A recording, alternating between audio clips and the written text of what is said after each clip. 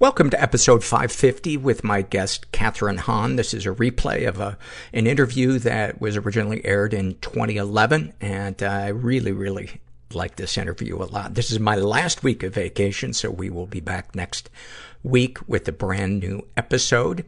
We are sponsored this week, as always, by BetterHelp.com, online therapy. I enjoy crying in my recliner. Got a nice little box of Kleenex right there. I don't have to get in the car. BetterHelp has a ton of great qualified therapists. They're licensed in all 50 states. Their interface is easy to use, and I'm a big fan. Been doing it for years. So if you're interested, go to betterhelp.com/mental. Make sure you include the /mental part so they know you came from this podcast, and then just fill out a questionnaire. And if they have a provider that they feel is a good fit for you, they'll match you up with a counselor, and then you can experience a free week of counseling to see if it's your thing. And you need to be over 18. And here now is that replay of the interview with Kathryn Hahn from 2011. Welcome to episode 83 with my guest, Kathryn Hahn. I'm Paul Gilmartin. This is the Mental Illness Happy Hour, an hour of honesty about all the battles in our heads, from medically diagnosed conditions to everyday compulsive negative thinking. This show is not meant to be a substitute for professional mental counseling. It's not a doctor's office. It's more like a waiting room that hopefully doesn't suck. I'm not a doctor, but I am a hypochondriac. The website for this show is mentalpod.com. That's also the Twitter name you can follow me at if you'd be so kind as to do that. And please go check out the website. There's all kinds of good stuff there. You can sign up for the newsletter. You can post in the forum. There's about a half a dozen different surveys you can take. I've got a new one up about how have you responded in the past to sexual advances being made on you. So if you go and take that one, I would greatly appreciate it. I wanted to mention about the interview with Kathryn Hahn. There was a couple of areas of the interview that we kind of went into that she requested that I keep private. So if it seems like there are some things that you're like, why is Paul not following up on that? It's for that reason, but I don't think any of it is necessarily pertinent to what the interview that ultimately you will hear. I'm very happy in its completeness, and really enjoyed doing it and really enjoyed meeting her. I want to plug something that a friend of mine has. I have a friend named Rich who has been working his ass off trying to get this product marketed that he invented. And I believe he did it with another person as well. And when he told me what the idea was, I was like, I think people should know about that. And he's not paying me any money to mention this. I just think you guys should check it out. He created this. It's a workout towel that is it's made of bamboo thread, and it's super soft. It's called Zhu, Z-H-U, which is Chinese for bamboo. And what it is it's a workout towel that is made of bamboo fibers that have been spun. So it's like cotton. It's super soft. It's super absorbent. And because it's bamboo, it's naturally antibacterial. And bamboo is very, very sustainable. And here's the really cool thing about this towel is at one end of it are zippered pockets. So when you're working out, you can keep your, smartphone, your keys, whatever, with you. And I just think it's a great idea, and he gave me one, and I love it. So if you want to buy one, go to getzhu.com, and again, Zhu is spelled Z-H-U, and I just think it's a great idea. So how do I want to kick things off with an email that I got. This is from a guy named Matt, who is a vet, and he wrote this about coming home. And I'll post this on the website if you want to go there and read it as well. And he opens it with a quote from General Patton that says, "The object of war isn't to die for your country, but to make that other poor bastard die for his." And then he writes, I remember when I decided to join the military. It wasn't for college money or to see the world or to shoot someone. I didn't think of any of that. When I joined, I did it to protect my country, my people, and my friends. I saw the planes flying into the buildings when I was in high school, and I remember feeling in my stomach that I was going to go. I've always had a problem trusting people in my life, and I wasn't going to start with a bunch of young kids holding guns. When I talked to my recruiter, I told her, I want to be the hardest, meanest, best soldier I can be. I want to be face-to-face with evildoers. She quickly signed me up for special operations and gave me a date to leave. The day I left, she drove me to my MEPS, M-E-P-S, I forget what that, he told me what that is an abbreviation for it, I forget. It's an entrance exam that you take. The day I left, she drove me to my MEPS and told me, have fun now, because when you come home, everything will be different. I didn't know what she meant, but I was too worried about basic and leaving my friends. I went through basic with ease, but the next year and a half of special operations training was hell. Nothing about it is easy, and they made sure of that. I won't even start to tell you the ways they tortured us, but it was all worth it to protect my people, friends, and country. I was deployed many times and saw my share of combat against the evildoers. I would have stayed in until I died, but after 5 years and a hand injury, I was released from special operations. I remember the day I knew I didn't fit into society anymore. I went to a party with some new friends, because the friends I had before I was in the Army, didn't like me anymore. I wasn't on their level of partying, and I had deep thoughts about how to make this world better. They didn't want to hear that when they're drunk and high. They want to laugh. Problem was that they were in a state of mind continually, so when would they think about it? At this party, there was a man pushing around a woman violently, but everyone just watched. No way was I going to, so I called the man out. I told him if he hit her again that I'd break his hand. By this point, everyone was watching, but not one person stood with me. The man tried to hit me, and I broke his fucking hand, just like I promised.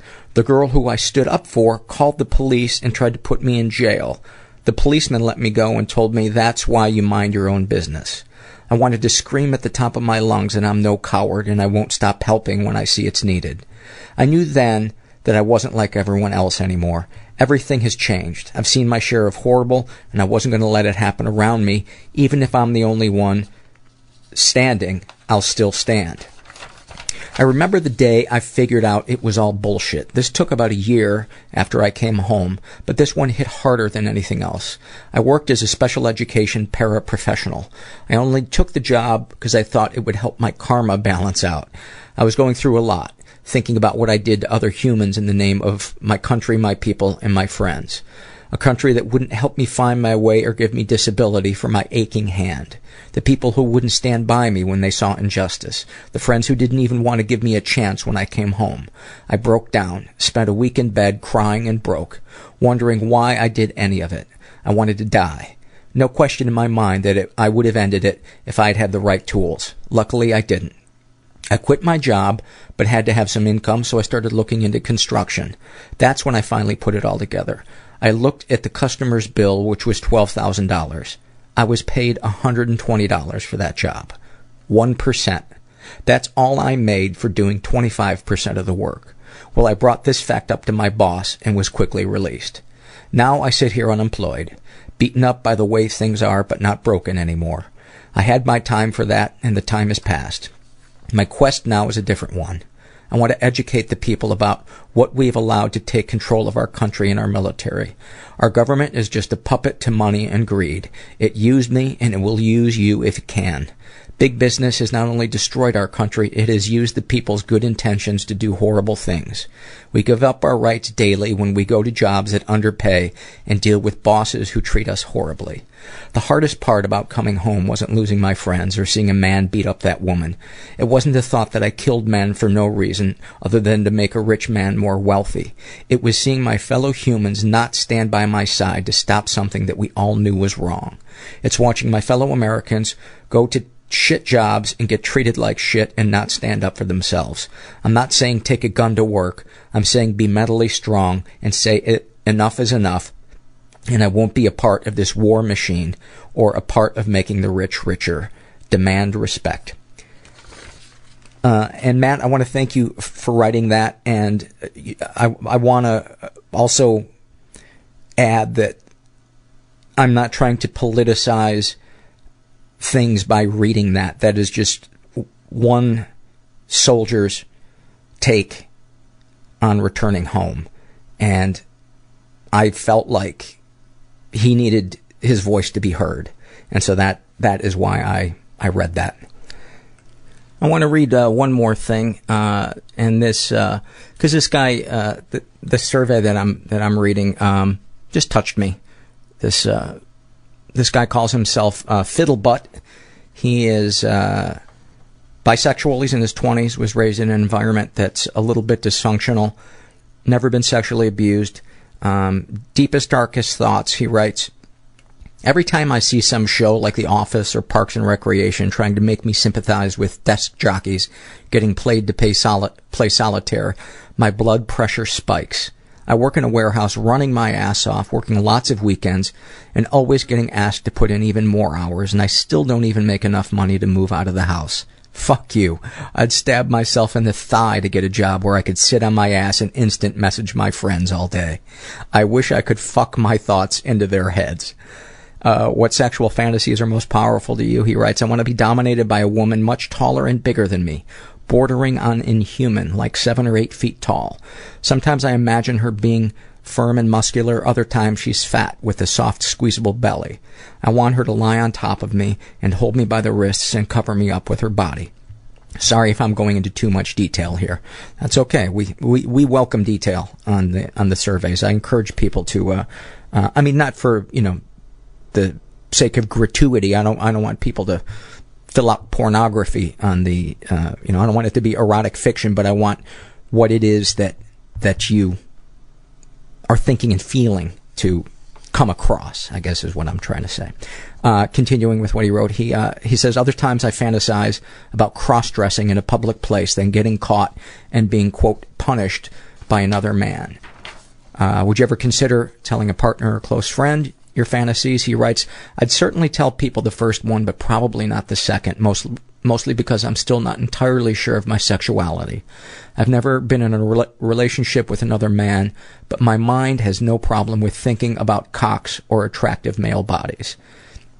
Deepest, darkest secrets, he writes, I spend almost all of my free time at home. I feel like I'm incapable of just going outside and being around strangers and talking to them.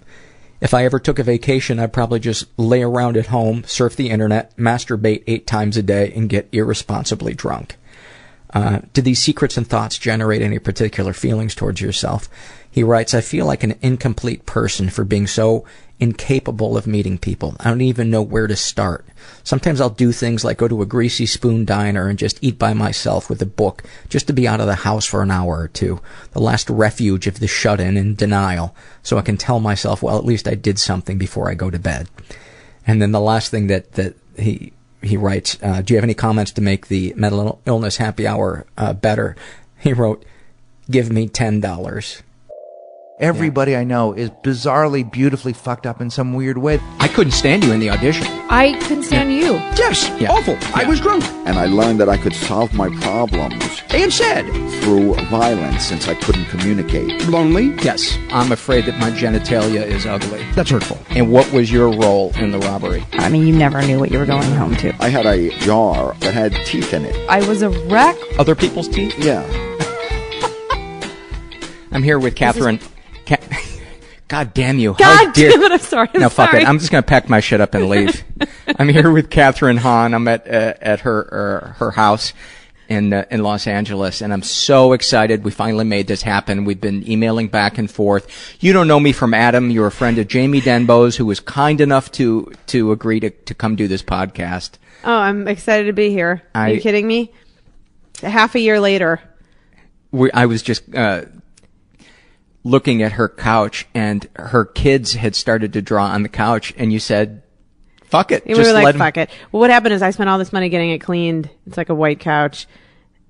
And it was like, stay away from the couch. You have 2 little kids. And then I sat down on it and promptly just like bled all the way through. I totally got my period on the couch. So after that, I was like, oh, fuck it. Let's get out the markers. So there's all these kids' drawings all over it, and it's so awesome. And period blood. That's underneath, though. We flipped the cushions, so you don't have to see that. Anyway. Well, I guess there won't be any question about whether or not it'll be hard to get you to open up on the podcast. People probably know Kathryn best from, well, I know you best from Step Brothers, which I think is such an underrated movie. I've watched it like 5 times, and you are so fucking funny in that. She plays this emotionally abused. Would it be fair to call your character a nymphomaniac? Yeah, I think so. Who just kind of falls in love with John C. Reilly. Obsessively puts it all on this innocent man, all of her unhappiness. Oh, it's you have to rent it. People would also know you from Anchorman. They would know you from name some other things that the biggest things that people would know you from. Crossing Jordan? Were you on Crossing Jordan? I was on a television program called Crossing Jordan, a different milieu. I was the grief counselor in the morgue. So that was fascinating. Well, you're a smarty pants who studied acting at Northwestern University and then went to the Yale School of Drama. Is that correct? Yes. Smarty and pants. Boo-hoo Haven, a lot of student debt. It was not so smart to go into a career in this business and accrue as much student debt as if I was studying to be a doctor. but you've paid it off now. I've gotten to pay it off. Barely. Yeah. Thank God. Do you ever get to do your, I suppose Crossing Jordan was where you could kind of use your drama skills? I don't know. I mean, like, it's so interesting because I never, got into this as a comedian. Like, I was always, I come from pretty funny stock. Like, we're pretty tough on each other. There's a lot of laughing going on in my house growing up. Just a lot of ribbing of each other. But I always just wanted to be an actor. Starting with, I think I went to Catholic school and I was Salty the Psalm Book with a P.S. P-S-A-L-T-Y. That's my first on stage performances. I fucking loved it so much. I just love I love the like community. Like I love the little world. Play. It is its own kind of world, and the collaboration and the little community when you're doing a play. I love the first day rehearsal. Like I love the sharpened pencils. I love the script. I love I love the like tech rehearsals. They call them like 10 out of 12, which is like 10 hours out of 12. We always feel like you're like I love the first day of costumes. I just fell so in love with it. So I never like went into it as wanting to be a comedian or even an improviser. Like would never. I mean, there are people I would never call myself that because I feel like the people that are. It's such a gorgeous, beautiful, pure skill, and the people that have like devoted so much of their lives to learning that, I'm so humbled by and so in awe of. I got to interview Gene Wilder. Are you kidding me? I swear to God, yeah. It was at a Sketchfest up in San Francisco, and I was lucky enough to get to go out to dinner with him. Oh my God. And sit next to him and have dinner, and he said the exact same thing that you say. He did not consider himself to be funny. He considered himself to be an actor, and I think that's why you guys are so funny, is because you play the truth of the moment. I hope so. Yeah, I feel like also if it's I always feel if I'm rooted in something that's the given, like if I know who I am, if I have a POV, then it's easier to improvise that way. Like, I mean, the worst is to go in and just, some people would feel like that's a gorgeous challenge, but it's always harder for me when it's like from literally nothing. Like if I know who I am, then it's easier to go in, I like a costume. I like a funny nose. I like, all of that business, and it's easy when that happens, then it's easier to improvise in scene, I think. But yeah, I'm just in awe of it. I'm in awe of comedians. Like I'm just really am. Like stand up is just, I just am in awe. Like I really am. Like it's the most terrifying thing to me to think of that. You have to really feel a need in your bones to do it, because it is kind of insane to say, I'm going to have all these people quiet down. Yeah. And I'm going to go up there and justify them paying $12. Sitting in the dark. Yeah. Tell me something new. Yeah. Let me see something in a new. It's like awe-inspiring. And even when it doesn't work, you're just like, Oh man, it's like it's just beautiful to me. Like it just kills me. I love it. But the desperation underneath it, Yes. you would not be in awe of, because I think that's what the desperate need to be heard. To be heard, of course. Yeah. But let's talk about. What I know about you so far is you're a super nice person, and apologies flow out of you like your period blood. Exactly. Where do you think that comes from? Was there alcoholism in your family? Yeah. I'm reading a book right now called Codependent No More. Yeah. Yeah. Are you identifying with it? Yeah. I mean, yes, I am. I am. I'm like probably the most codependent person now that I'm realizing. And it's hard. It's interesting to go through it because to start to realize this now, because I have 2 kids and I certainly don't want to, I pass any of that on, because I think I'm sure I got a lot of it from my mom as well. There's definitely alcoholism in my family and mental illness. So like there's a lot of, I think I was like I'm the oldest and the only girl. I think there's a lot of, how many kids? 3. I have 2 younger brothers. And I think, there's a lot of tap dancing on my part, talking about like the comedian on the stage. Yeah. A lot of tap dancing. A lot of like trying to keep all the plates in the air for everybody. If I can keep the silence, the uncomfortable silence from happening, we won't have to deal with the elephant shitting on the dinner table. No, silence is painful. So like that's why there was a lot of, I mean, we had a great time. Like underneath it, it's so interesting now. Like I grew up in Cleveland, normal, like suburban, adorable white wooden house, like so perfect from the outside. Like went to the Catholic school up the street because it was like the cheapest private education probably. And also again, there was like that community, like parents had the couples club they would do every Tuesday. Like we all vacationed together. We all like, there was a group, that went to Catholic school all the way through high school. Yeah. Were your parents practicing Catholics? I mean, like socially practicing, when I was growing up, it was more so, and I think more so because it was like, again, like social, like we fasted, but like for like, Did you eat? I could make it for 3 hours and I was like, oh, isn't that horrible? We had something, this is awful. Oh, when I think about it, we had something called Rice Bowl Fridays, in which the nuns would give us rice for lunch so we could feel what it was to be poor or to live in like a poor country, but we could yet put as much butter on it as we wanted or salt, because we could just have it was so awful. Like you think about that now, it's like, what? Rice Bowl Fridays. So did you do 8 years? More so.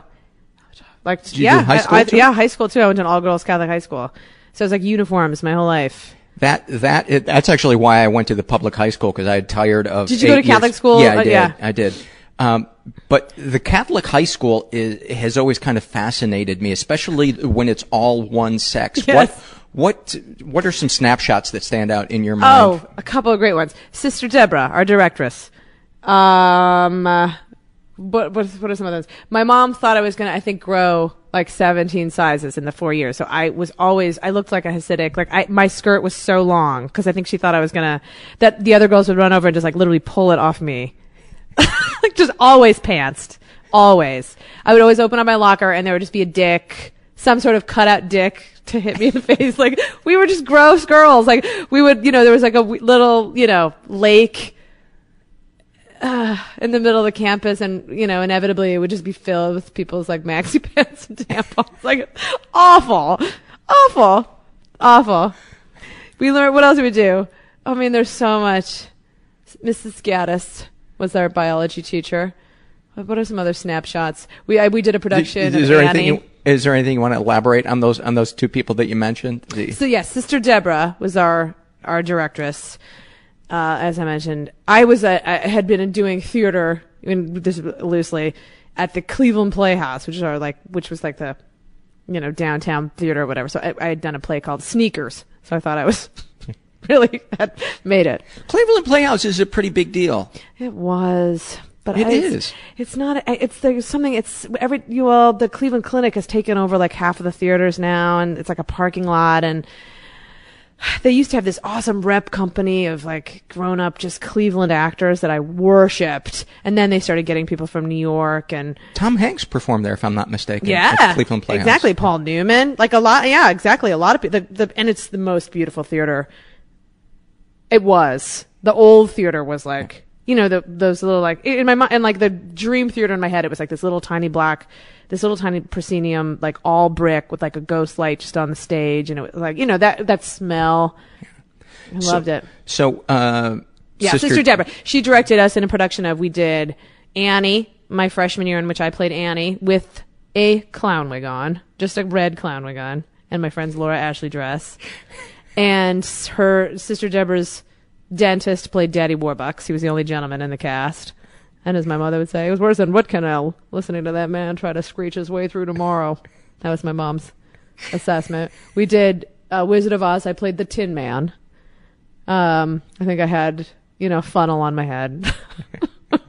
And then we did, of course, Godspell, an all-female version of Godspell, where I played probably Judas or the slut. I can't remember her name, who tempts Jesus, who was my friend Bernadette. So it was a kind of a awesome lesbian undertones, which I'm sure Sister Deborah was so excited by. Was Sister Deborah a closet lesbian? Yes. Yeah. I'm sure. And it must have been yeah. You know, it's so funny. Like we were, I can't even remember the order. Like who, cause you know how there's the different, I guess, but my brother went to my brothers went to St. Ignatius, which was the brother school, and they were taught by, I can't remember the great Jesuits. Mm-hmm. They're like the really good educators, apparently. Everybody thought they were like incredible educators, but we would always laugh because like his freshman year reading list was like Iacocca, like the Iacocca biography, and we were like, why? So weird. Wow. Yeah, just like capitalism. Yeah. Right off the bat. Exactly. Cut your hair. So sad. It was so homophobic and so like it's just so weird.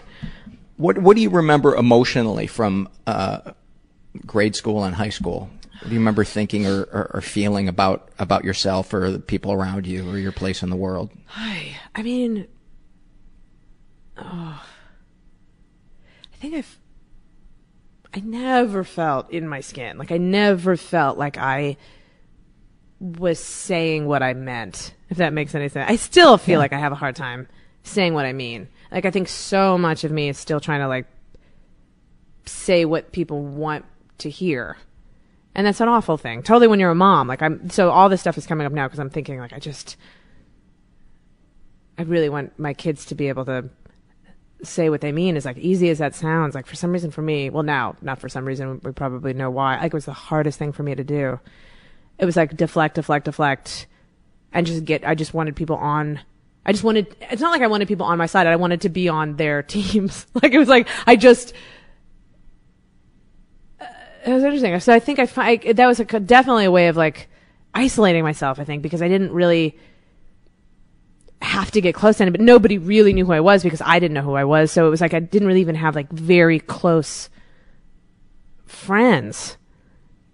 Do you know what I mean? I stayed a girl for a really long time. Like my mom, of course, like not enabled in the sweetest way. Like I remember being like 12, like a little too old, like buying doll stuff and keeping it under my bed. Like it was my secret with my mom. So that I would like, when I was in like early high school, I would want to like still be a kid. Like it was really the thought of growing up was terrifying to me. Like terrifying. I didn't want to like, you know, when your friends all of a sudden wanted to go out on the weekend, I would be so torn as to like, I would wanted to be home. Like it was very hard. Like I knew I had to, like I knew if I did this, that meant I could get through like, socially in school, I would be covered. Like it would go a long way but I would rather had been at home with my mom. What do you think you were afraid of that was out there, or what was it that drew you to being home?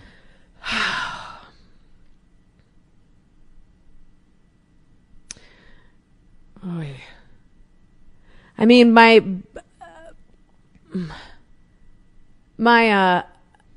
think I was protecting my mom.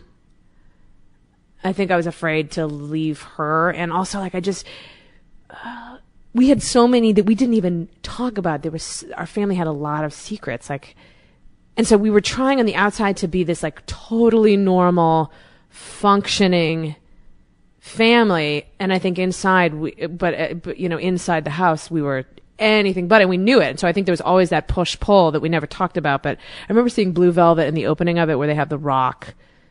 And they pan down yes. into the earth, and you see all the yes. bugs. I so related to that, too. I saw that, and I was like, how did he get inside my mind? Yeah. I knew exactly what he meant. Totally. in that. Yeah, that was like, that's what I felt like our child. It was like the most beautiful, like I'm telling you, you'd see my house, and it was like this perfect, like my bedroom, like was so girly, and it was like, it was like a dollhouse, and none of us could really handle, like, I think also like my parents, how do I say it in a way that's like respectful, because everybody's doing the best they can, God knows, but I feel like they definitely, my mom was more of a friend than a mom, so I felt like I had this like incredible responsibility to everybody, I think. God, that's huge. That's huge. It's exhausting, especially when you're that young. And I'm not saying like she's amazing, and she's had, you know. So many parents in that generation didn't know that their kids aren't supposed to be their best friend. Yeah, I know. They didn't know that. Right. She would send me cartons of cigarettes, like. That was like our thing, was to like smoke together. I think of that, and all my friends used to be like, "That your mom's the coolest." Like my freshman year of college. It's only now that I have two little kids, I'm like, wow, that is so interesting. What do you think you would have liked to have said out loud in your family when you were a kid? If nobody's feelings would have been hurt. I mean, probably would have said like, I need a parent. Like I can't take care of your feelings and try to figure out who I am at the same time. You know, because I think that's what happened. Like I think I was so caught, and that's not to say like she wasn't, but that either of them weren't like, available and. But it definitely was. I think you're right. I think a lot of parents, it's that same. A lot of that generation is the same thing, like where you're not quite sure. Like I read another book called, which has nothing to do with, it was called like Covert Incest or something, which it has nothing to do with anything sexual. It's just that when the relationship is not. It's not a parent-child. It's like, it's more complicated. Like the parent needs something from the child. The parent's needs come ahead of the child's needs. Or they're looking to, or where a parent is trying to have a substitute spouse in their child because their own partner they don't feel connected to that person, or they don't. So I feel like that's really common. And it's really, I don't want to sound over dramatic, but it leaves a lot of scars. Yeah. Scars certainly, scars make it sound like it's something that can't be healed, but it leaves a lot of, let's put it this way, kind of little cuts on your soul. Yeah. But doesn't it take to growing up for even to like, I mean, because I didn't even, I'm telling you, if you'd asked me at 18, I would have been like, I have the greatest family. Like all I want to do is spend time with them. Like how lucky are we that we want a vacation together? Like how many mothers and daughters want to spend this time together? How many family units want to be together? Like, and you realize like there's a lot of other reasons behind that need to be together than just, are you so uncomfortable in that chair? No, I'm totally comfortable. Good, I'm glad. I was just going to say that so often I hear people's stories and they're afraid to have compassion for themselves because what they experienced at the time didn't feel awful. Right. People that were sexually molested, maybe their body got some type of enjoyment out of it. People that were a best friend to a parent, there was a feeling of, being involved. Yes.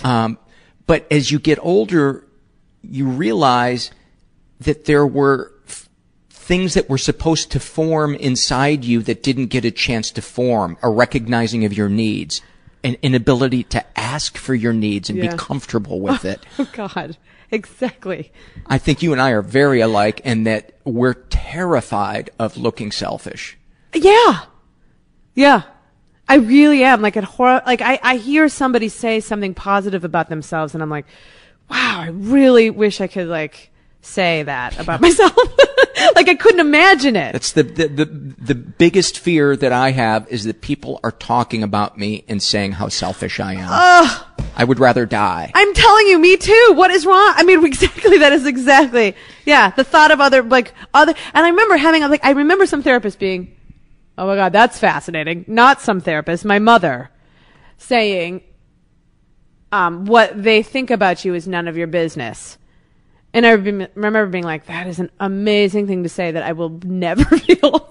It sounds like she's in some type of recovery. Is she in some type of recovery? No. Oh, because that's I know. I don't know where she got that, but she said that was something that she said to me, and she's like, yeah, I know. She's an amazing. But I mean, my family's so amazingly like screwed up. Like, whose isn't?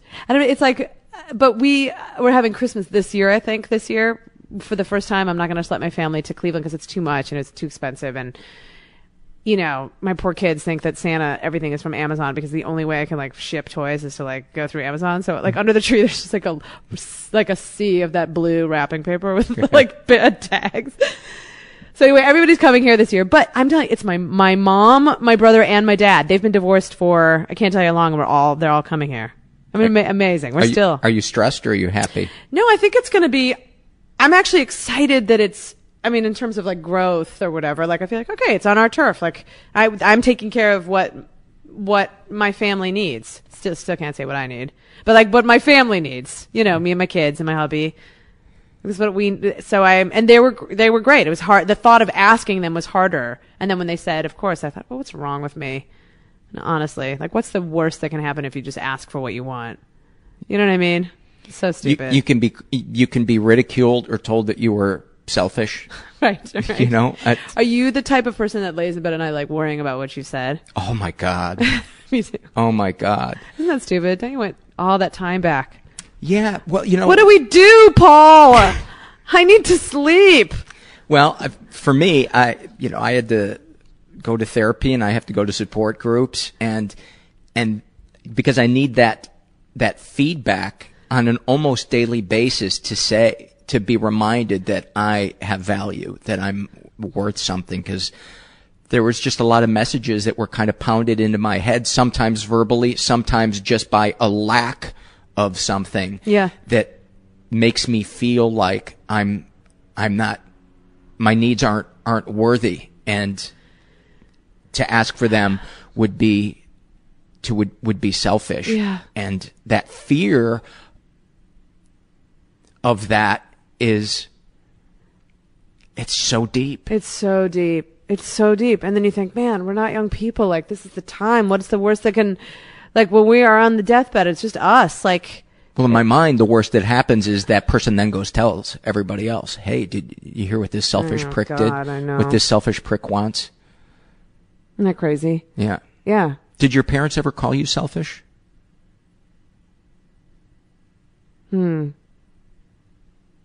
Was I mean, yeah, I don't remember, like, I mean, I definitely in high school, when that, like, pull away it happens to every, you know, that's like a human being's, path, like, they have to, like, but it was so hard. Was your mom resisting you pulling away? Yeah. Yeah. Do you remember how she would resist it? Well, she would get like sad, or, you know, she kept calling, like, it's always my little girl. Like, I'm never, like, I literally had a newborn in my arms, and she was like, look at your little baby hands. About me. Like, I will always be her baby girl. You know. Even though I feel like so much of the time now, I feel like I'm taking care of her. Oh my God. I know. It's intense. It's crazy. And the thing that bothers me about, because I just recognize that my mom's been doing that my whole life, is she infantilizes me. Yeah. And she refers to me like an object. Mom's cutest, mom's sweetest, mom's little peachy rose. Oh, God. And as I read, and I believe that my mom's a borderline, and as I read about it. Does she know that? No, Okay. she has no idea. There's a sense of comfort that she gets from me remaining an object, because then I'm like a vessel Right. for her to get emotions that keep her afloat. Right. Do you feel like that? Yes. And I feel like if I don't grow up, then she doesn't grow up. You know what I mean? Like she's if she can keep it, because I think that it has got to be scary. Like I don't think you ever. I mean, because at 39, I'm like, I still feel very much connected to like the 14 or 15-year-old girl. Like I still, it's very hard for me to think that I'm like, and I think every person thinks that they are singular in that feeling. Like I think every adult walks around thinking like, I have such a young spirit. Yeah. Like I really feel like everybody, like I just think that's like, I'm sure that when I'm like, I have flashes now of like, oh, that's a different, like I all of a sudden it happened so fast. Like, I don't quite know where I'm going with this train of thought, but I remember like thinking the 8th graders were like, I would never be that big. Like I would just never. And then all of a sudden it's like time just goes faster and faster and faster. Like I remember my mom turning 35 and being like, she's so old. I remember she cried on her 35th birthday. I have like a very specific memory because we took a Polaroid picture of all of us holding a sign saying, "You're 35, happy birthday." And she was really offended. Really? She thought my dad had done it as a way of a jab at her being 35. Were they They were divorced? obviously not in like the greatest of marital state. How old were you when they got divorced? Old. I was like 29. I mean, it was a long time coming. Like, our lore, like the mythology of our family was that my parents met and got married 3 months later. And my mom always says it was because it was the first man that she had ever dated that had a college degree, because he went to Notre Dame. And her part, like, I remember growing up with the story of like, I remember putting my flowers down on the altar thinking, this is a terrible mistake. Like that was like what we had heard. Would she say that in the presence of your All dad? the time. They were like the Bickersons, but hilarious. Like they were a great comedy team. Like they were, I mean, because she has a great biting, like, I mean, she's hilarious. Like her one line, she's hilarious. And, but they always, socially they were amazing. Like people loved having them over. But they just never should have been together. Was there ever, I'm just going to move your mic please. a tiny bit closer. Okay. Was there ever a sense of affection between them? Yeah. And intimacy? Absolutely. And they came together like a lot of, when they, I mean, to be totally, I don't know what, I think they just kind of cohabitated after a while. Like, when you feel like you're just trapped. Yeah. Okay. Where like I like this like my thoughts, like I can't, like I literally can't sleep. Like I just feel like I'm having a hard time. Like sometimes I go these periods of like having a hard time relating to people because it's so trapped in my own. And it feels almost false. Yes. To be talking about anything but that. Yes. Or you get fixated on something, like, and my sweet husband who's got like the patience of saying, like he'll, I'll get, even decisions are so hard for me because I'm afraid that I'm going to let the other person down. Whatever. It's like, what it is. But it's interesting. Like, I definitely think about it sometimes, like, huh. And I haven't been I used to go to therapy all the time. And just, my husband and I love couples therapy, even though, like, the first 20 minutes is usually us, like figuring out schedule for the week with, like, the guy just kind of staring at us. The counting his money, and then we kind of get into it, and then it's time to go. Yeah. But I I had been to a hypnotherapist before, which was fascinating. But yeah, it would be great. I think I definitely should get in. What was the hypnotherapist like? You know, it's so funny, Paul. Like, I did not know it was going to be a hypnotherapist. Like, I she was recommended when I was pregnant with my daughter. I had like a rough birth the first time around. And so I was like, I'm going to do it. This is going to be on my terms. Like, again, everything we've been talking about, like, I'm going to have my birth. I'm not going to say have a doctor, whatever. All that stuff that you think you're in control of when in fact, that's like the first lesson of parenting is like, oh, literally completely out of my control. How this person is going to announce our arrival. But I went to this doula recommended this therapist who ended up being a hypnotherapist, and she was incredible. The first time was not successful. It was, I really tried hard. Like, I faked it, basically. I basically was like, oh my God, you are such a people pleaser. I know. Faked my own hypnotherapy. Yeah. Like, I told her what I thought she'd want me to see on the big dark staircase going down. Yeah. Because that's less scary than having to confront that she might be ineffective, and then she might feel bad about herself. Oh my God. Oh my God, totally. Gotta keep everybody from feeling bad about themselves. Yes. Oh God, this is such a call to arms. This podcast today. Because it's true. It's like it's going way too fast for this nonsense. I'm telling you, what did my son say the other day that I was like, uh-oh. Oh, his closest friend bit him on the nose. And he was so betrayed. My son was so understandably betrayed by that. He was horrified. He couldn't believe that he would hurt him that way. It was more of a surprise. It was the kid did it out of anger. He was so hurt. And he cried very hard. And then Ethan, my husband, said that he had all of a sudden had turned it and that he didn't want Will to not be his friend anymore. Like, he was afraid of pushing Will away by having such a strong reaction about being bit on the nose. I was like, oh my God, he's not even fucking 6. Like, now's the time. Yeah. I do not want that. Like, I don't know how that's learned, because he probably sees me apologizing to everybody. You know, I believe it can be learned, but you know, when you talk about still feeling like you're 13 or 14, that is, I think, what happens in the absence of learning the tools that some other adults were either shown or got. And right. I relate to that so much. I mean, the feeling like when somebody will call you sir, I imagine when somebody calls you ma'am, you know, sometimes you just want to go, you don't understand what a fucking child I am. Yeah. Oh my God. Exactly. Yeah. I've been playing video games for 14 hours. I haven't showered. I am not a sir. Exactly. No, it's crazy.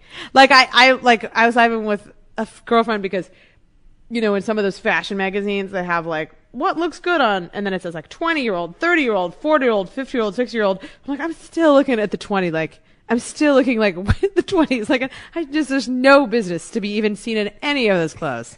But I immediately flip to it's just crazy. Yeah. Like, the 30 already looks like a little like dowdy and matronly, and it's like, oh my God, I'm going to be 40. It's so weird. It's so weird. What are some common negative thoughts that you have towards yourself? Oh.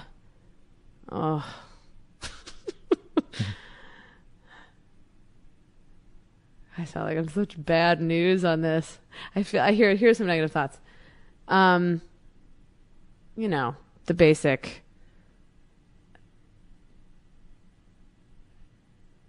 Like, not pretty enough, not, you know, should have got that nose job when I had the chance.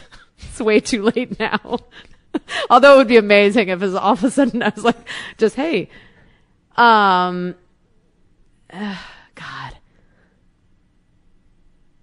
Not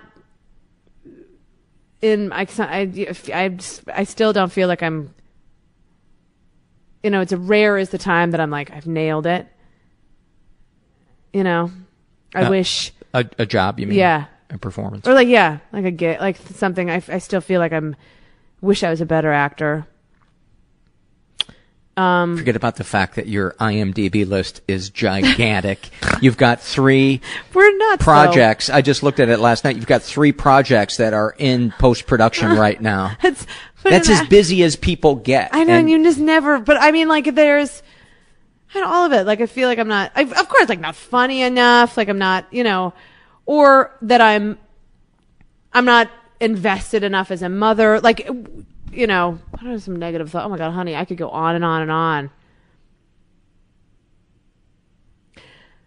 So sometimes I feel like I wish I was more sincere. Like, I wish that like, it all goes back to the thing we said at the beginning. Like, I wish I said what I meant and felt okay with it.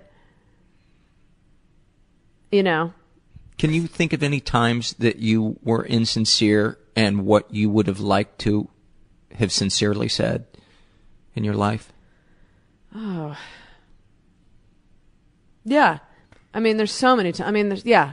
I mean, can you give me any examples? Here's like a professional, like a business one. Like, I wish that I had been able to tell a very important TV network exec exactly what I thought of the pilot, instead of just feeling like I had to just smother fake, like, yeah, it's great. And then, because then maybe I could have not done it, or it would have been better. Do you know what I mean? If I had trusted my voice, if I trusted like what I had thought. What would you have said if you... I'd have been like, why does everything need to be underscored? Like, why does there need to sound like there's a 4-piece band behind everything that we do? Like, why can't you just trust the joke? Like, why do you have to have the dumb sound effects? Like, I hate when music is put behind scenes, because it's like, you don't trust it. Yeah.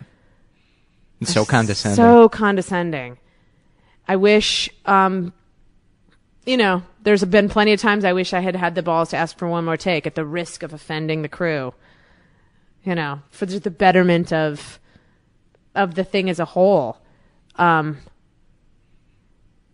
wish, I've been in the position of being like this, second, third, fourth, fifth, sixth banana to like the lead. And so much of my energy is making that person feel beautiful, hilarious, funny, perfect. And I so sometimes wish, because I feel like sometimes I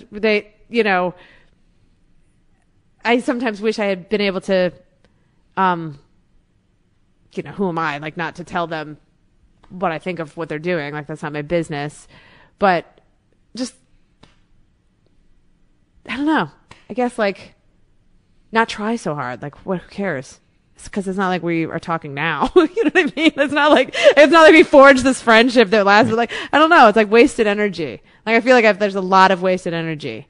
I mean, I wish in my life I was able to do that with friends. Like, I wish I had the guts to just say goodbye to friendships that are not healthy, instead of this weird dragging along, which is not fair to anybody. It's not fair to them, because they're like, I wish I could say what I meant to somebody and then not feel like I had to take care of the person's feelings after it. I'm bad at confrontation. Like, I wait. It's like the codependent, like City. You wait until too much builds up, and then you let it out, and then it's like the wrong time. And the words are poorly chosen. Totally. And the intensity is way off the charts. No, it's so stupid. I know. No, thank God I have the most patient husband in the world. I It's gonna sound like a real catch in this particular podcast. I really do. I really do. Who wants to sign up? Oh, God. They're going to be lining up. You are like so many people, Kathryn. It's. I think your honesty is so awesome, and I think that's the most attractive thing in other people is the ability to laugh at the things about ourselves that we wish were different. Yeah. Instead of trying to hide them. Yeah. Ay, ay, ay. Yeah. Going back to the thing about talking to the star, making them feel funny and beautiful and all that other stuff. I was picturing that in my head and picturing what it would be like if you didn't say those things to those people. And is it that silence would kill you, to just be there silently waiting for the camera to roll? Yes. Yes. Because it's not my business. I'm not going to say I know how to do it better, or it's not like I know I should be the one direct. Like, none of that. Although sometimes I feel that way. I'm sure you do too. Like, there's plenty of things where you're like, oh. But I don't know why I need to fill that with. Because then I think so much of it, like, you lose your power. Like, you lose your own power if you diffuse it. If you give it away. If you give something away that's not true, then you just feel like. There's been so many, like, I remember doing projects where, like, the vibe on the set was not great, so I felt like I was tap dancing for the crew, for everybody, to make everybody have it, because I don't like, there's a lot of people that like working in tension. Like, I just can't. Like, I don't know how you get good work that way. Like, I just don't know how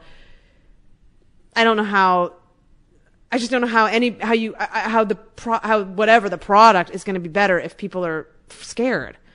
Like, I just feel like if the loose around it, it's not to, like, fuck around while the camera's not rolling, but I do feel like some of that is really valuable because it helps everybody just open up and feel safe, and you just got to jump off, I love that feeling when everybody's like, crew, everybody is, there's nothing, there's the worst feeling is when you feel like you're separated from the camera for the crew. Cause they're all, again, like, it's that feeling, we're all in it together. Like, then you just think you're doing something so dead. Like, and it just is heavy and like, I hate that feeling. So yeah, I guess so much of the, I did one thing I remember where I was like the worst vibe, and I spent so much time taking care of everybody's feelings, that then when it was time for me, to be on camera, I had no idea what I was doing. It was like atrocious. Cause I just, like, had not spent any energy on the work that I was supposed to be doing. It was like a dumb rookie move. Like, I just did not spend time on my business, what I was supposed to be doing. I've mentioned this analogy before, but I love it so much. I can't remember who it was that told me about it, but they use the analogy of when you're flying, if there's an emergency in an airplane and you're with a child, what they tell you to do is put your mask on first, because otherwise you're of no use to those around you if you don't take care of yourself first. Isn't that an awesome? I know. Yeah. I know. It's so, yeah, exactly. And, like, I know, like, I'm a good person. I know I'm a kind person. I know I'm a decent human being. The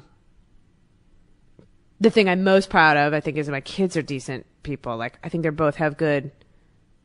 It's so tricky. I want them to be empathetic, but not to lose themselves. You know what I mean? It's like a hard thing because where am I even going with this? And it's a weird, I don't know where I was going with that, Paul, to be honest. Do you trust that they'll get there on their own? Not that you need to be absent, but that you don't need to micromanage. Yeah. Oh yeah. We're not like, it's so interesting. Like I thought I was going to be much more, but I'm not. Like I just realized what a stupid question that is. No, you would say, yes, Paul, I'm going to need to micromanage their lives. I actually did an interview once with someone like, are you like a hands-on mother? I was like, what if I said I was a hands-off mother? Like, how good would that be? I was like, no, I would call myself hands-off. I find them to be a little tiring. I'm the one that needs the nap. I haven't seen them in years. I farmed them out. But they are, I mean, it's weird. Like, I thought I was going to be much more, maybe it's because of how, I don't know. Like, for all of like our codependence, like growing up, like we really like, I'm sure you did this too. Like I got home from school. My parents didn't see me until until dinner. And then we just had so much freedom. Like we didn't have classes. Like we didn't have crap after school. We didn't have like, we just, childhood needs to, like someone said that to me. They're like, childhood needs to breathe. And I was like, it does. Like you just, in that, when you find, like, do you remember going so deep into pretend, like playing pretend? Oh yeah. And I can see it now happening with them. And like, you don't want to interrupt it because it's like the most beautiful thing like that. And so many kids their lives are so highly structured because their parents are afraid their kids aren't going to be successful if they don't achieve and hop enough hurdles. And yet they need to be kids. They need that free time to be creative and to experiment and I think to make mistakes and learn from their mistakes, not be protected from making mistakes. I know, that's the hard thing. But you're right. Like he has to get hurt. Like they both have to fall down. They have to fall in love and get their hearts broken. I could help.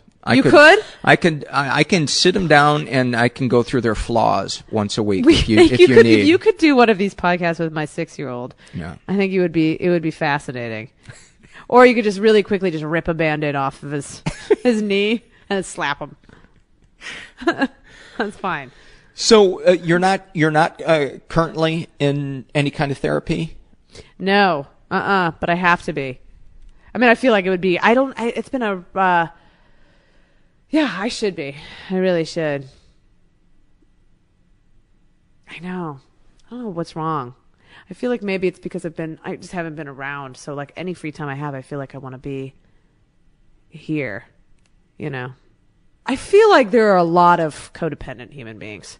I agree. Especially maybe in this line of work because we're so dependent on other people's feelings. And we grew up being performers. Yes. What do I need? What does this situation need? Right. Which is what a scene is what does this situation need? What do I want? What am I going to do to get what I want? Yeah. Yeah. And it's much easier to play a selfish character than to venture into asking for your own needs. I think that's why dislikable characters are so much fun to play. I love it. I know. Me too. I agree. I love it because I love being in a person that says exactly what they want to say at all times. Like I feel like I can do it. Like I love the feeling of it. I love being in like an uninhibited space. Describe for me like a dream moment. If there weren't repercussions and people's feelings wouldn't get hurt, give me some moments of how you'd like to carry yourself. Like, I'd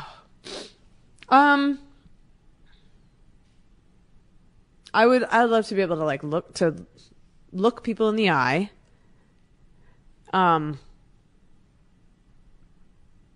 Stand up straight. I really haven't even perfected the art of just standing up straight. Like owning my space. Like taking space and being okay. Instead of having space. an apologetic posture. Yeah, my last director called it the Hamburglar. Like I'd walk around like, hey, like, it's like ridiculous. Like she was like, here comes Hahn the Hamburglar. Cause I was like, couldn't even just stand up. She's kind of crouching over her right now. Like just being like a woman, a mother, just being okay with being, cause I am okay with being my age. Like I actually feel like I've earned it. Like I feel actually, I feel better than I have. Like I feel closer to who I am now than I did actually. But I think I'd love to be able to just take my space and have confidence. Like I would love to be able to have more confidence. And it's tricky because a part of me, like, we're astute enough people to know that having that lack of confidence is helpful, right? I think it's helpful. Like I have to believe that when you feel satisfied, it takes away something, hunger-wise, or I would disagree. Drive-wise. Please tell me.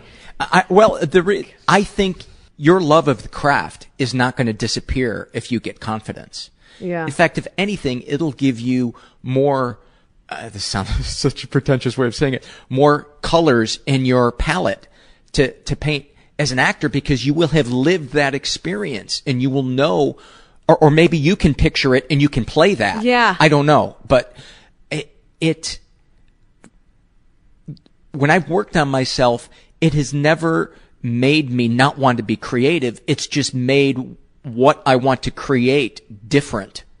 Yeah. So I think a lot of people use that as an excuse because they're afraid to go deep down into the icky and to have to deal with that. And it's easier to say, well, this kind of drives me, this insecurity. It drives me. But the side effects, it's like one of those pills that they advertise where, the last 10 minutes of the ad are all these side effects. So yeah, maybe you get a hard on from it, but Yeah, but you could literally, you're just going to have nothing but diarrhea for right. a year. I mean, that's my take. Yeah. I'm certainly no expert. No, I hear you, Paul. On this. But then it's like, it's so interesting. Like, I heard somebody talk about something they did so confidently. And again, all I heard was that it was being cocky or humility. And then I was like, this is such a weird thing because it does take this business, because it does take a specific bird to be able to sell what they've made, pitch, whatever, the verb, again, such a grandma, in front of a group of people, trust it, and then, like, what do you do then if it is not received? And the way that that's just life. But, like, so my go-to hit forever is if I underplay, then I don't have much to lose if and when they don't dig it, which is awful way to think, right? Yeah. I mean, it's like an awful way to like short change yourself. If you're like, it's all right. It's all right. If I don't risk by putting Yes. energy out, then I won't be hurt as badly.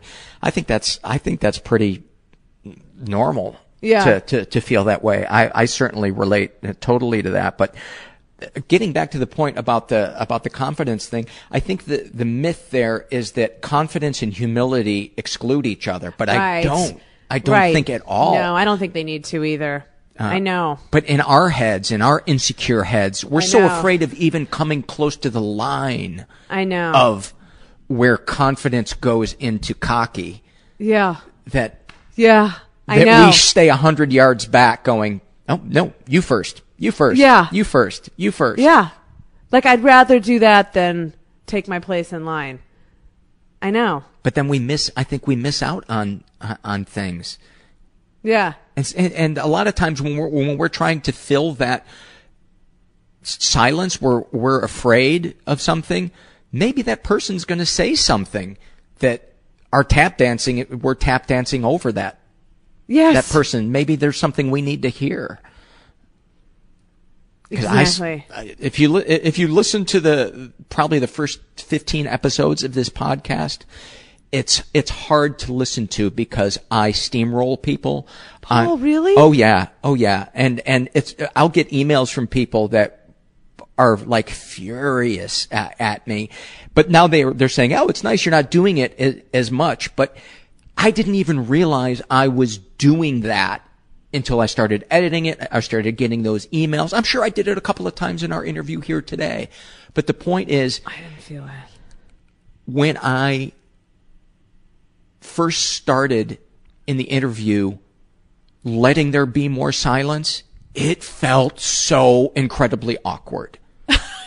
It felt so weird. And now I'm getting more comfortable with it. And in that space, I'm getting things from listeners from guests that I wouldn't have gotten if I had been tap dancing in that silence. But it does feel weird at first. And I think the point I want to make is just because it feels weird at first doesn't mean it's not good. Right. It's just our old coping skill freaking out. It's freaking on us. out.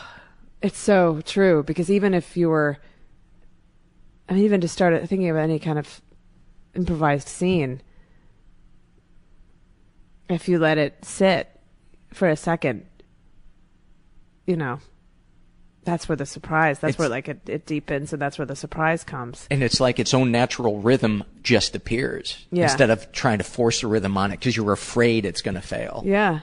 Yeah. And Paul, that confidence and humility thing I'm going to be thinking about a lot. Because I know we both, I don't know if you do, but I know, I'm assuming that we must have a fair amount of confidence in us. Yeah. Right? We're confident to be people. performers. Yes. To get in front of a room full of people and say, Right. here's the choice I made about this script, and I think it's worthy of you watching. Right. Yeah, that takes certainly confidence. Right. And you will always be able, I think, to access those things should you want them. That feeling of, oh, I got to get this done, I got to get that done. That will always be there. Yeah. But getting some confidence will allow another choice to be there should you want that choice. And I cooked a lot of chicken and showed a lot of movies, so I see how I got to put myself down there because I'm afraid. Yeah, you did. That was a total afraid I'm going to sound like a know-it-all. I got to kick. Deflect. I got to kick me before the listener gets a chance to. Totally. It is a fake fart. So maybe that'll negate everything that was said in this conversation. Do you normally I go out on the show with we trade loves, things that we love. Yes. Would you like to I would love improvise to. some of those? Yes. We trade back and forth? Yes, we trade back and forth. Okay, good. You have a list? I do. I'm gonna be reading some listeners. I'm actually gonna improvise some of my own until I feel like I've run out, Okay. and then it I'll can be anything, cheat. It right? can be anything. Okay. But I think the less run of the mill, the better. Right. Like I love my children. Everybody knows that. Right. Everybody knows you don't but love I your don't children. love my Yes. children. Right. Everybody. So They that can would see be a that. lie. You let them dry on the fucking couch. I mean, They're sitting in the car right now Yeah. with the windows up. We can have some privacy. so. I love a grilled peach on in June outside after just having hot dogs and some rosé. I like grilling a peach with some vanilla ice cream and eating it outside. Oh, that does sound good. Mm-hmm.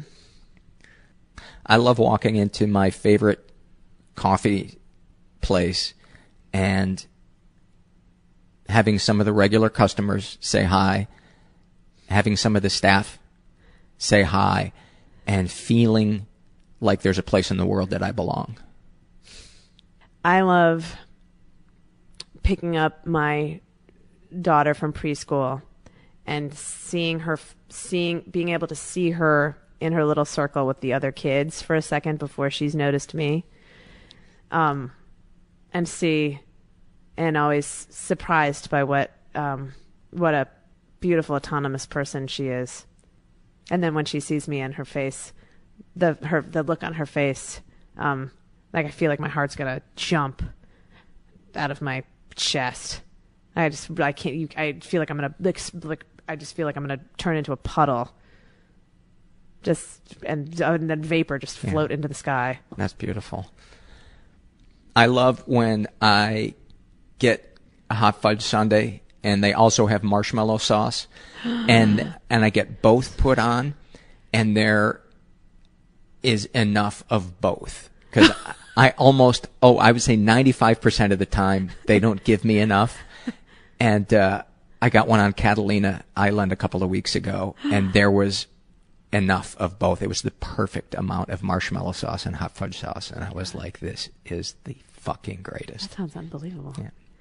I love Ohio in the fall. I love the smell of burning leaves. I love when the sky gets darker earlier at night. I love all things Halloween. I love putting on sweaters. I love snorkeling and that moment when the waves kind of start to move you a little bit too close to the rocks and it gets a little scary and then you paddle away and I just love that. I just love that experience of feeling like you're improvising with the ocean. Like the ocean has this power and you're kind of almost flirting with its power, but you're respecting it. Jesus. I love a road trip. I love when it's the four of us in one car with a suitcase where I feel like everything I need in the whole world is in the smallest little metal machine. I love putting my feet up on the dashboard and just listening to dumb music really loud with them. I totally relate to that, because I think what I love about when you take a road trip and all your stuff is in one suitcase is you feel like you've simplified your life, and all the chaos and all the loose ends and all that stuff, you've given yourself permission for 48 hours or whatever to just boil it down to this, and you're just going to love it. Not question that, I should be in the living room doing this. I should be. Totally. Yeah. When you have like a toiletry bag. Like, there's nothing more satisfying. This might feel like my OCD, but I love like a clean drawer. I love opening a drawer and being like, everything has its place. She was a Montessori kid, so maybe that's why I breathe. I love that we've talked for over an hour and we didn't even touch on your OCD. Yeah, we didn't even touch So, and then until next time. So I'm going to have you back. Fine. Kathryn, thank you. This was heaven. Oh, I feel like I you. should now write a check to you, though, for your therapy services. Well, I feel the same way. Okay, so good. we'll just call it a draw. As it were. Thank you so much. This was worth the wait. Yeah. Was there anything that you wanted to plug? No. Okay. Except my mouth hole. you might appear selfish Except or my needy. butthole. I can't stop farting. No, right. But thank you. Many thanks to Kathryn Hahn for a great episode. I really, really enjoyed interviewing her. Before I take it out with a couple of, not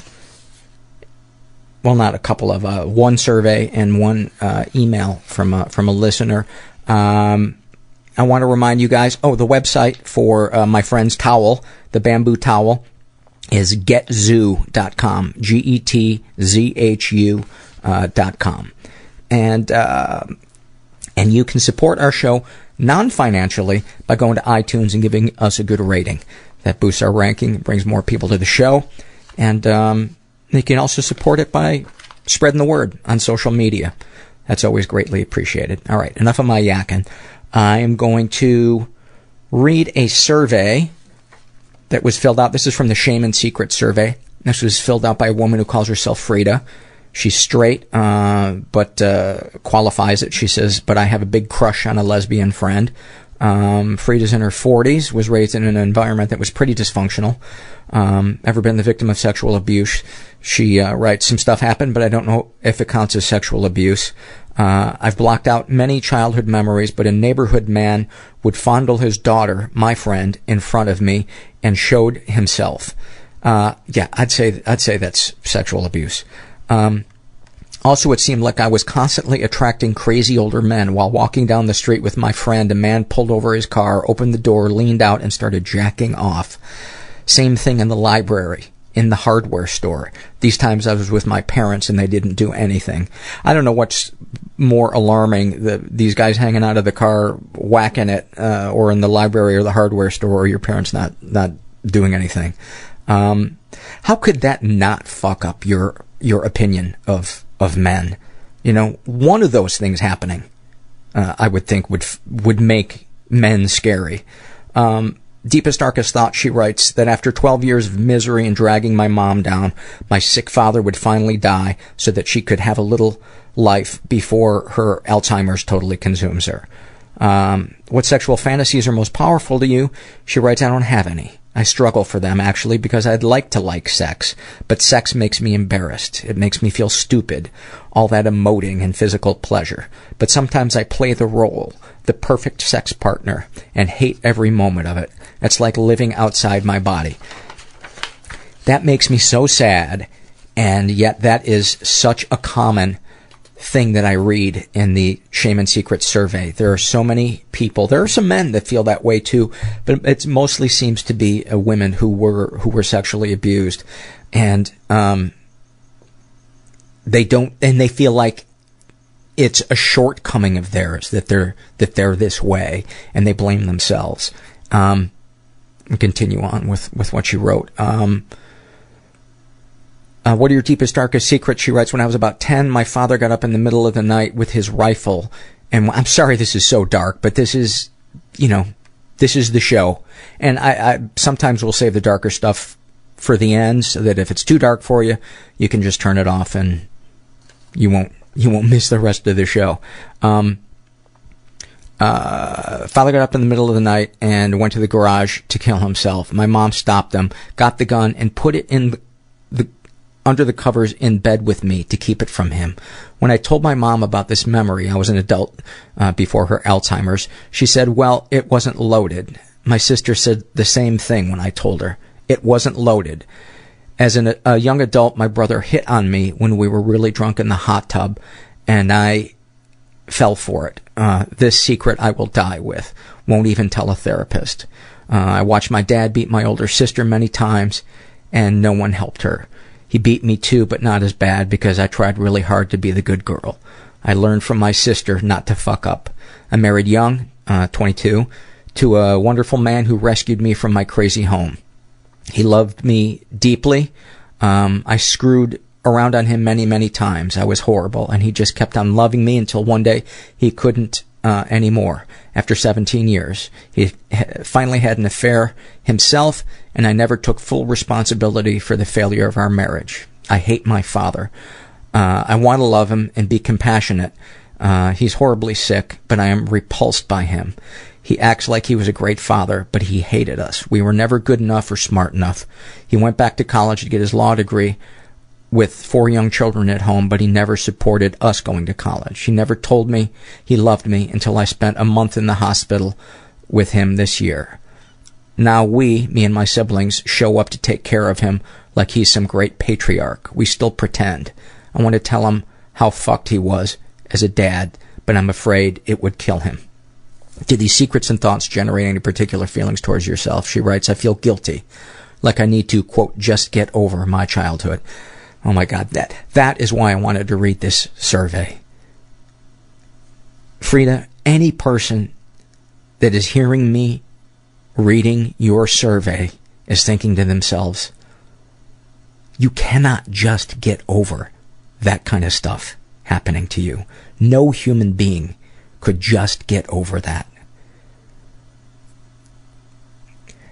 She continues, I feel burdened like I will always be fucked up. I beat myself up for not being able to forgive my dad.